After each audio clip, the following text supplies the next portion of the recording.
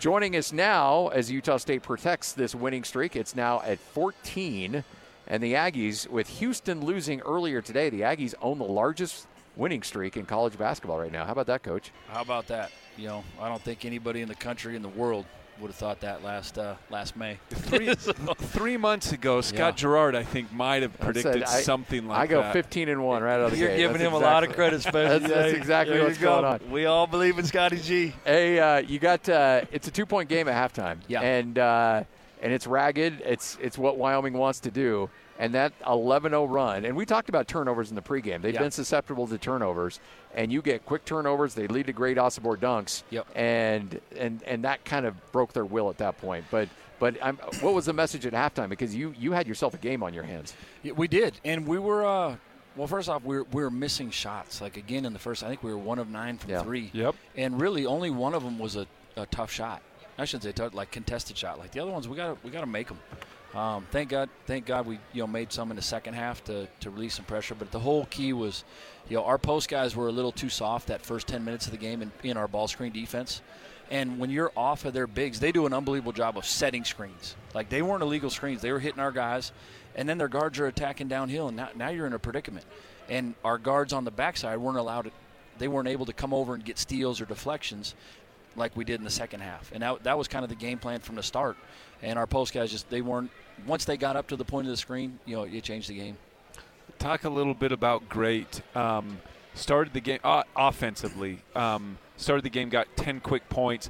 Seemed like some of the guys were going away from him, not intentionally, but he wasn't getting the ball. I was saying to Scotty, it's not rocket science. I mean, they couldn't guard him in the post. Yep. It's either one-on-one or if they start to double. And in the second half, he got Isaac an open shot. He got Mason an unbelievable dunk. Yep. But just talk about getting great the ball. And I remember a guy just pointing when I was on defense, pointing at me and say, and I was guarding the other guy, give him the ball. Yep. Is there ever a point where you just point it great and say, just give him the ball? Yeah, there is. And the one thing our guys, they do a good job of getting him the ball. Yeah. Sometimes we'll get a little stagnant when he likes to catch the ball on the perimeter and dribble down, and drives me crazy half the time. But like he's effective but it slows down our offense. We get stagnant when it happens. Like when we get the ball moving side to side and then hit him in the post. Yes. It's a whole different game, and it's harder to guard. It changes, where the help is on the defense. And, when we do that, we're pretty good. But, to have 24 assists and 7 turnovers tonight was, terrific. And, like I said, I thought Darius had some unbelievable passes, that led to those dunks. Griffin had only had one game this year where he was in single digits. You hold him to 7 points. And, again, rinse and repeat, Darius Brown did a tremendous job defensively. And it seems like he takes these matchups against high scorers personally. He does. And there's just, I don't know what else you can say about how he handles himself defensively. It was impressive. No, he does. The two things he takes personally is guarding his guy and winning that matchup and getting his teammates shots. Like, he feeds off that. Like, literally, like, even tonight I'd tell him, like, no, I need you to be aggressive from the jump. And I think he made a big, couple shots early that kind of broke the ice. But, he's just, that's what competitors do, and he loves the challenge of the Mountain West. And when you're a point guard, like, you're going to see somebody like that every night. Literally every single night you're going to play against a great player. Well, one thing that I've noticed, Colorado State had a few more deflections, but Darius is always looking up the floor, and he must have a ton of confidence in great, because he throws some stuff that you're like, I don't know about that one, and but it gets there. And it gets there. It's really impressive. No, he does. He's got a knack. He's got a great feel where it's just like he can see things that I can't even. And I'm right next to him when he's passing half of them. Like I said, half the time I'm like, no, whoa, good pass. Exactly.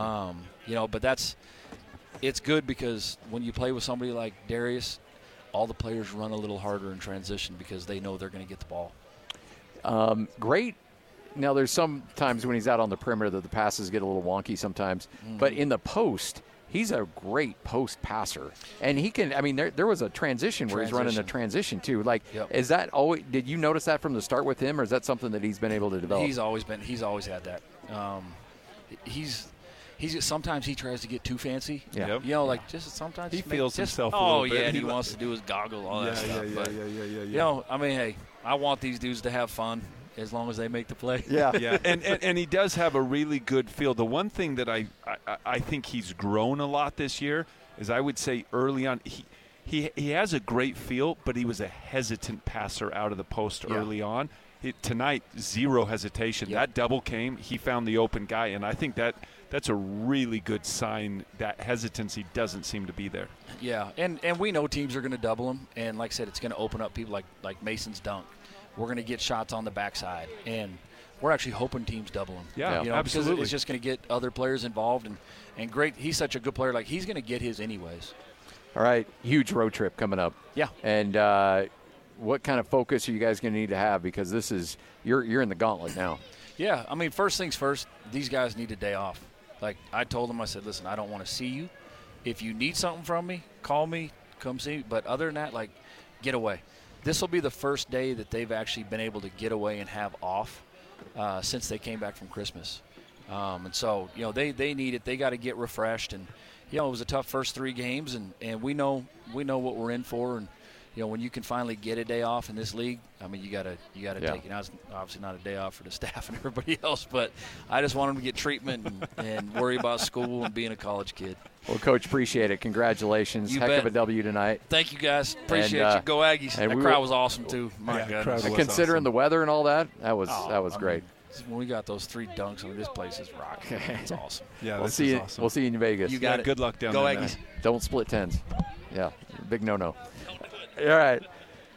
Utah State gets the victory, 83-59.